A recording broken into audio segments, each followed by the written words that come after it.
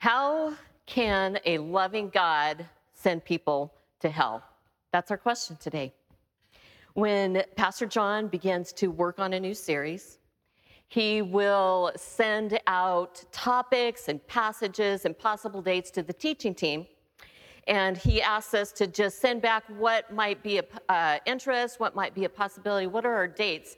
We may check 3 or 4 or 5 things, send it back 10 weeks later, we will get the finalized schedule.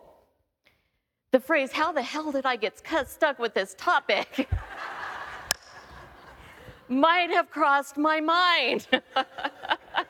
I must have indicated some sort of interest, but I don't know what was going through my own mind. I'll trust John with that one and with God.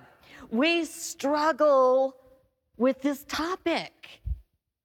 We either completely ignore it, or we double down on it, or we throw up our hands and say, let's just let God worry about it. Hell makes us uncomfortable. A certain staff member asked today if it would help if he turned up the heat in the auditorium. I laughed, but I thought, no, I think the topic alone will do that. So I want to ask you this morning for some feedback. Just shout out, if you would, what comes to your mind, just those first images, when you think of hell? Fire, loneliness, rejection. What's that? Foreman? Torment. Sorry, Jeff. Thank you for that. Torture. What? Regret. Okay. We may think that the images we just shouted out, and for those of you who think them but you didn't say it out loud, we may think that all of those images have been formed through Scripture. But in reality, our culture, media, cartoons, perhaps inaccurate teaching over the years may be things that formed those images, and they may not all be an accurate reflection of the teaching of Scripture. Kind of like the Christmas story we tell every year. I'm convinced that all the details are in the Bible, right? Such as Jesus was born in a manger. Nope, never mentioned. Mary gave birth the night they got to Bethlehem. Oh, nope, Luke just simply says, while they were there in Bethlehem, the time came that she would deliver. 3 wise men brought gifts. No number is ever given in Scripture. Animals surrounded Jesus at the nativity. Sorry, animal lovers. No animals are mentioned in the gospel being at the nativity. Angels sang to the shepherds, right? Angels we have heard on high. No. It's recorded that they talked to those shepherds, but singing nada. So our understanding of hell in much the same way can be picked from our culture and tradition, and we come thinking this is all in the Bible, and it is maybe not all there. So we'll look at some of that today. We're going to begin by listening to one parable that Jesus shares on this topic, and Dina, who oversees our welcome ministry and works with justice, is going to come and read from Luke 16. Today's scripture reading is from Luke chapter 16, verses 19 through 26. Jesus said there was a certain rich man who splendidly was clothed in purple and fine linen, and who lived each day in luxury. At his gate lay a poor man named Lazarus, who was covered with sores. As Lazarus lay there, longing for scraps from the rich man's table, the dogs would come and lick his open sores. Finally, the poor man died and was carried by the angels to sit beside Abraham at the heavenly banquet. The rich man also died and was buried, and he went to the place of the dead. There, in torment, he saw Abraham in the far distance with Lazarus at his side. The rich man shouted, "Father Abraham, have some pity.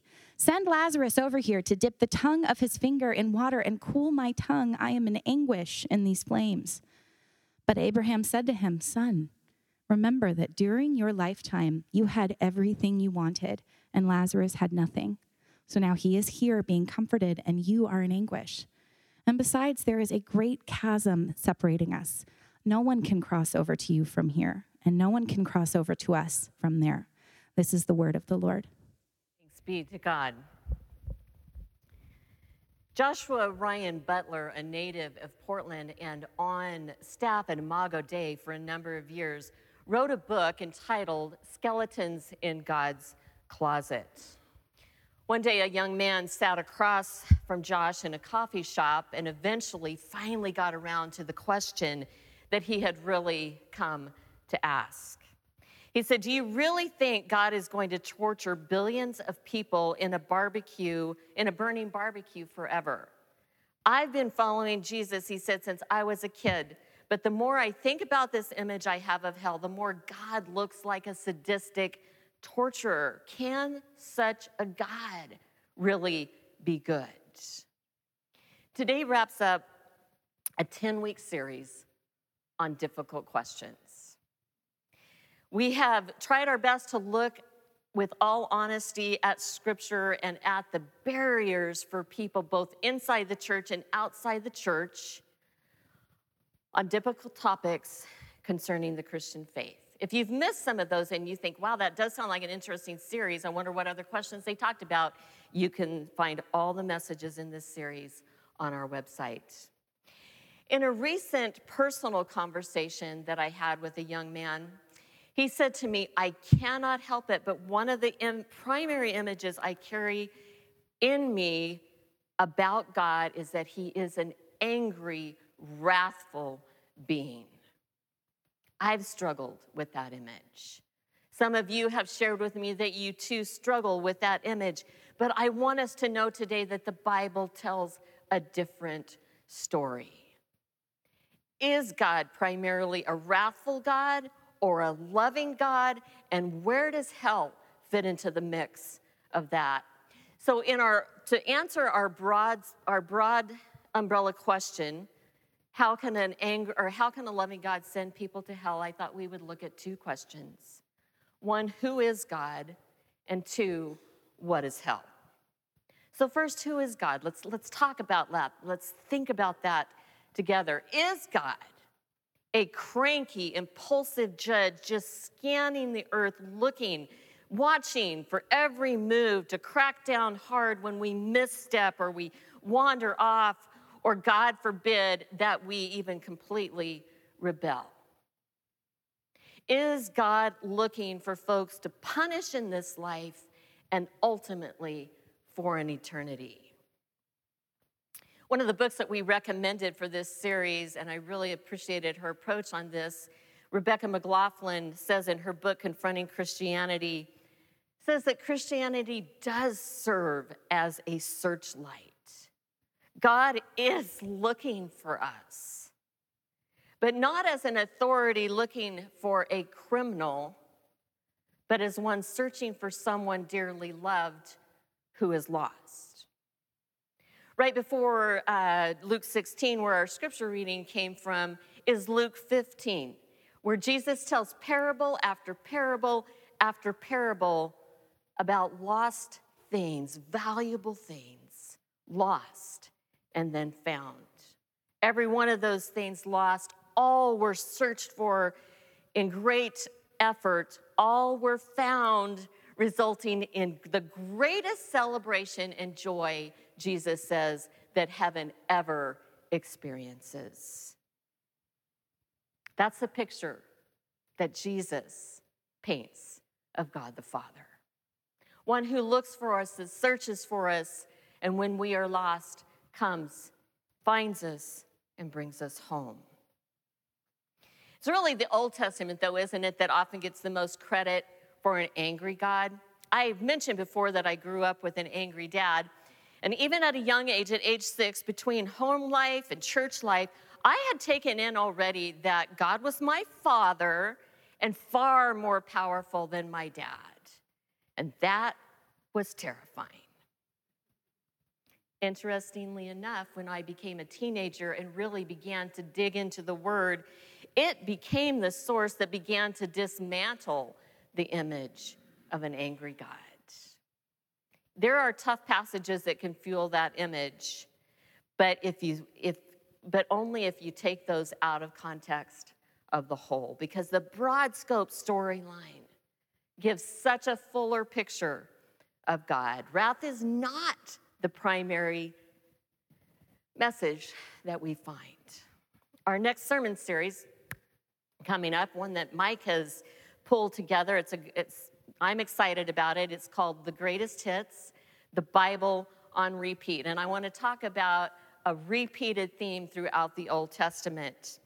There are three places that talk all about the same thing. In fact, Mike this morning in our prayer circle reminded us that this verse in Exodus 34 is a verse that is repeated in the Bible more often than any other verse. Let me show you 3 times, just so you get the theme into your heart and mind. Starting with Nehemiah. I didn't put them in proper order, but here they are. Nehemiah 9:17. You are a God ready to forgive, gracious and merciful, slow to anger, and abounding in steadfast love. Then from Exodus 34, the Lord passed before Moses and proclaimed. Okay, so get that part. This is God saying this, proclaiming to Moses for the people. The Lord, a God merciful and gracious, slow to anger and abounding in steadfast love and faithfulness. And then the psalmist, who reflects so much and recaps the history of the Old Testament, says, but you are my Lord, and you are merciful and gracious God, slow to anger and abounding in steadfast love and faithfulness. Then there are stories in the Old Testament, whole books that shine a light on God's intimate engagement with us, God's faithfulness and love, and not just for the righteous, but for the broken. Is anybody glad to know that? Yeah, amen, that's right. From Cain, who killed his brother Abel, to Jacob, who cheated people for his own advantage, to Hagar, a slave girl, not seen by people in her culture, but who is the girl who named God El Roi, the God who sees me. To the book of Hosea, all about a prophet whose faithless wife, Gomer, had affair after affair after affair, and God said to Hosea, take her back, take her back, take her back, just as I take back my own faithless people. It's just not a picture of an angry God, is it? No, we've been duped to think that the Old Testament paints God as an angry God. But this is not a picture of an angry God waiting for people to mess up. This is a God who deals with people every day who are messing up. There's a difference between getting angry and being an angry person. Think, if you would, for a moment, think of somebody who is just loving and kind, maybe one of the kindest and loving persons that you know. When I was thinking about this week, John and Kathy Amon came to my mind. They work in our prayer ministry and pray with people. They head up an encouragement team for the staff. They love on us. They are just kind and loving people. If someone, though, harmed or threatened their children or grandchildren, my guess is their anger, their wrath would be aroused. Would we then consider them angry people? No. We would consider them loving people who get appropriately angry. I thought of the people, the parents in Uvalde right now, and they are angry because so much evil has just burst into their community and taken their children. Does God get angry? Absolutely. But is he an angry God? The Bible tells a different story. God's anger is not a cranky explosion that can startle us. God's anger is a metered, focused opposition toward evil. An anger against everything that is like a cancer eating out the insides of humanity. In Scripture, God's wrath is focused against such things as oppression of people. That is probably the biggest theme in the prophets. God's wrath is coming against those who oppress others, against racism, as John's hard question looked at in this series. God's anger and wrath turn against such things as lust and greed, which lead to terrible abuses against others, which in today in our culture have led to the billion-dollar porn industry and terrible sex trafficking industry. God's anger is turned against, focused, and metered against those things which destroy life. This is not a God who doesn't want people having fun and enjoying life. Quite the opposite. This is a God whose wrath is targeted against degradation, shame, and destruction of people. Who is God?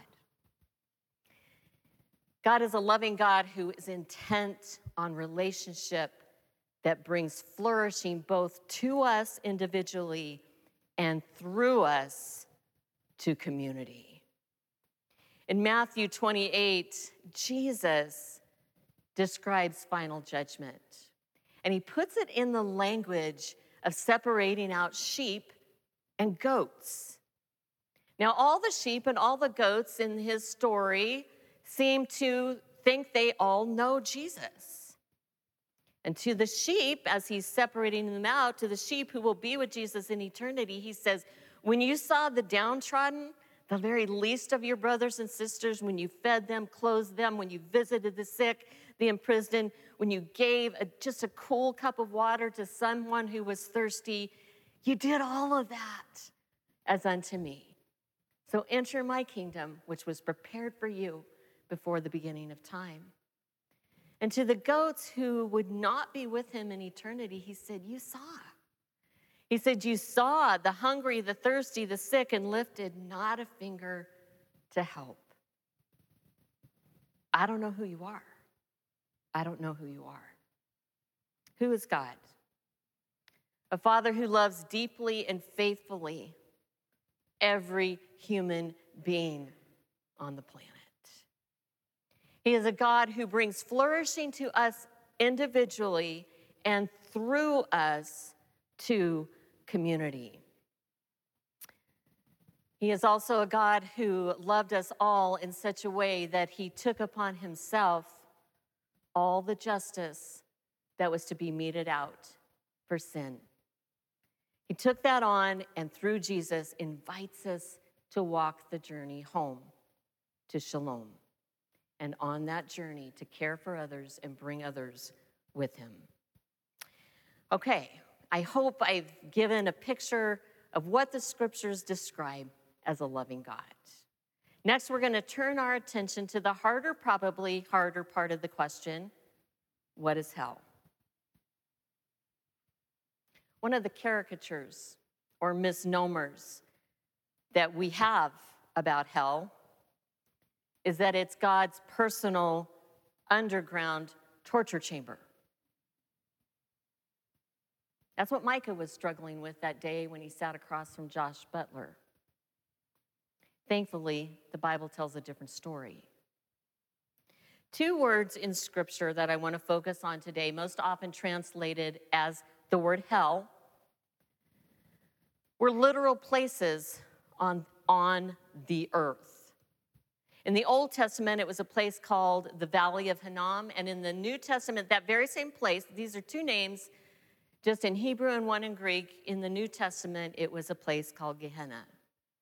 And when Jesus referred to those places, it was not, or to that place, it was not a cavernous hole deep in the bowels of the earth. If Google Maps had existed at that time, you could have typed in a name, and it would have been given directions to a literal location. I guess you could say literally it was hell on earth. And it was located in Jerusalem's backyard, just outside the city gates of Jerusalem. The Valley of Hinnom had two primary associations. First century Jews knew it was a place of idolatry. Their ancestors had gone to the valley, to that location, to cheat on God.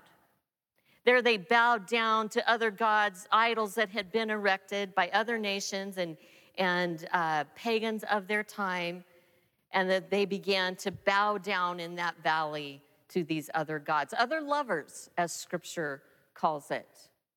That's one thing that was associated with the Valley of Hinnom. It was also known as a place of great injustice. Terrible acts occurred in that place. They practiced child sacrifice. Imagine killing your own child upon an altar to please another god. They practiced divination, sorcery, consulted with mediums and spiritists. The Valley of Hinnom came to symbolize two things: a broken relationship with God and injustice to people.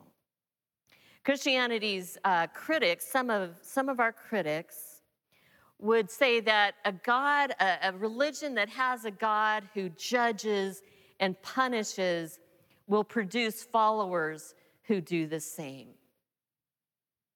Don't buy that, because it is worth noting, if you read the story, that every time Israel turned away from God, the result was never a more peaceful society, but always a more brutal society. What does the Valley of Hinnom teach us about hell? 3 observations from Josh Butler that I thought were excellent. It says that first, it teaches us that idols are cruel. God is a faithful, loving husband who cares gently and well for his spouse and for his children. Idols, on the other hand, become abusive lovers who seduce with flattering words and false promises and ultimately enslave and destroy. So hell is a place of cruelty. Second, the fires in this valley, I want us to really hear this, are lit by human hands. Fires there in that valley, and it was dark and smoky. They were lit for 2 reasons: as acts of a devotion to other idols they bowed to, and to brutally devour children. The fires in hell are lit by human hands. Hell was not a place that God sent people to, but did everything in his power to warn against going to the Valley of Hinnom to light those fires. In Jesus' day, the same location, as I mentioned, was called Gehenna, and it was basically the city dump. Again, it was hot and smoky and smoldering, and fire was part of the sanitation process back in that day to deal with all the trash and the refuse created by the community. Third observation, hell was outside the city of Jerusalem. Jerusalem in Hebrew means the shalom of God, the beautiful, abundant flourishing of life when God and all creation are in intimate, right relationship. Scripture calls heaven the New Jerusalem. And when the New Jerusalem comes, nothing will be allowed there that degrades, shames, or destroys. It will be life as it was created to be. Everything that happens in hell, that happened in the valley, that happened in Gehenna, opposes shalom. People went to the Valley of Hinnom choosing their own way. It was by choice. They went to the valley. They had heard God's way and turned against it and said, yeah, I think I'll live differently than that. I think I'm going to go over here. These people serving other gods seem to have more success in life, so I'm turning aside. I'm headed over there. And everything there was against shalom. And they did it to devastating cost to their families and their community. Years prior, in Exodus 30, these words were spoken. God said, today I've given you the choice between life and death, giving you the choice between blessing and curses. And now I call on heaven and earth to witness the choice you make. And oh, the scripture says, oh, that you would choose life so that your descendants, you and your descendants, might live. Hell is a place that represents and exists both past, present, and future. Right now, hell and heaven are in essence intermingled together on the earth. Jesus brings that forth with his parable on the wheat and the tares. We cannot separate them right now, but he promises they will not coexist forever. To allow hell to remain in Jerusalem is like asking the doctor to heal your body, but oh, would you just leave the cancer inside? Like asking for light to come without casting out darkness, asking for restoration while destruction, our actions continue to destroy and to destruct. They're completely contradictory. They cannot coexist forever together. And in Butler's work, hell is, he argues, and makes a biblical case for, hell basically is the containment of sin. It's not a dark torture chamber in the bowels of the earth. It is God's containment of all that works against shalom. Where God says, you can exist there and come no further. In The Lord of the Rings, one of my favorite series, sorry if it offends you, you don't like it, but it's one of my boys and my favorites. In the books, in the movie, when Gandalf and those in the Fellowship of the Ring are running through the mines of Moria with the Balrog chasing at their heels, Gandalf the Wise turns around, pounds his walking stick into the ground, and he roars, "You shall not pass." He set a boundary. If you know the story, it included him sacrificing himself, but he would not let evil ravish his friends. Jesus has set a boundary on evil, and it will one day be completely contained therein, unable to pass. Is hell a torture chamber where God says, enough with you, off to a place I've designed for you to suffer for eternity? I believe the Bible tells a different story. Dina read the parable of Jesus in the book of Luke, this conversation between Abraham, the father of our faith, and a rich man calling out from hell. We could spend a whole sermon on that parable. I wish we could. You know, I started out regretting that I had to preach one series on hell and almost wish we were doing a whole series. There's so much to say, so much to cover. But what I want us to notice for our topic today, and yes, this is a topical series, not an exegetical one, I want us to notice what Abraham calls the rich man. He calls him son. He doesn't call him fool, disappointment, or idiot. He calls him son. Heaven's attitude towards those in hell is still one of care, still one of family devotion, but it is an identity the rich man rejected. He's named in this parable with his chosen identity, rich man. With care in his voice, Abraham says there's a chasm set between there and here that cannot be crossed. Hell is containment. Did God send the rich man there? C.S. Lewis says there are only two kinds of people. Those in this life who say, God, thy will be done.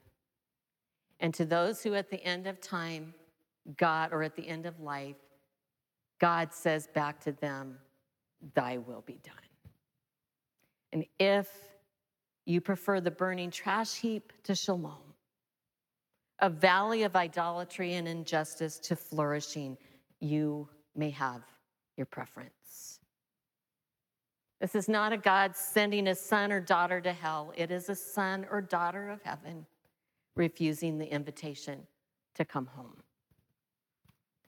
Multiple opportunities But at death, a door closes. A boundary is set. What is hell like?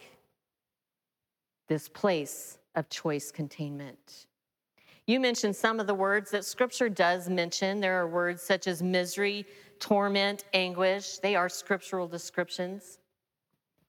There has been a flurry of study among respected scholars in the last several decades exploring what does the Bible teach about hell. And there are a growing number of respected scholars basing this is what you need to hear and always listen for, basing their study on Scripture, original languages, early and consistent church writings, who believe that souls in hell at some point will cease to exist. This is called annihilationism or conditional immortality. Hear me out. I want to explore this with you today because many of you are already reading about it, listening to sermons or podcasts. I've heard discussion, and I want us to just look at the topic. I have not studied it in great depth, but what I have read from scholars such as two of my favorite, John Stott and N.T. Wright, this is a worthy consideration of what the Bible teaches. This is not a free pass approach where all of a sudden I can say, oh, I'll live however I want because as soon as I die, I'm going to cease to exist. This group of scholars is not teaching that the Bible supports an immediate cessation where people skip judgment. Conditional immortality is based on an understanding of Scripture, not sentiment. There are many scriptures, and you can listen. I invite you to listen to our podcast this week. Mike and I will be on with Josh, and we'll explore some of the other scriptures. But let me just mention one that those who have done this study lift up, our beloved John 3:16.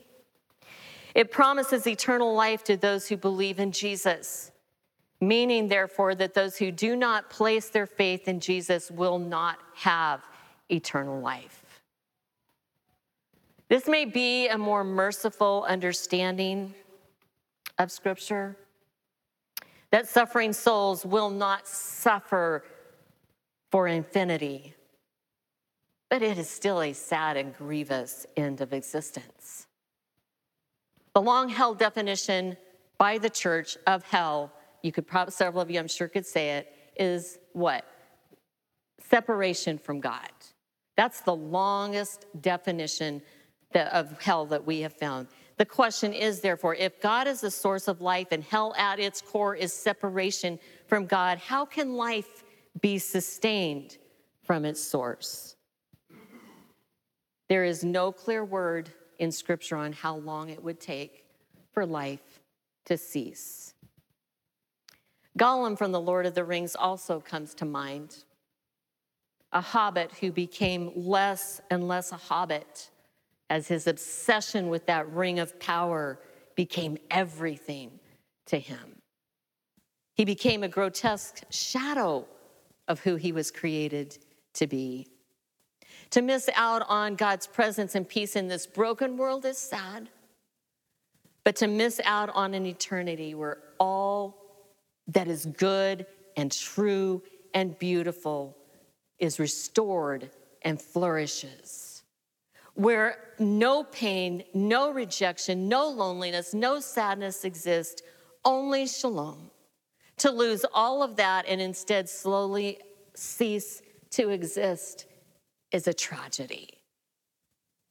And it is one that God wishes for no one.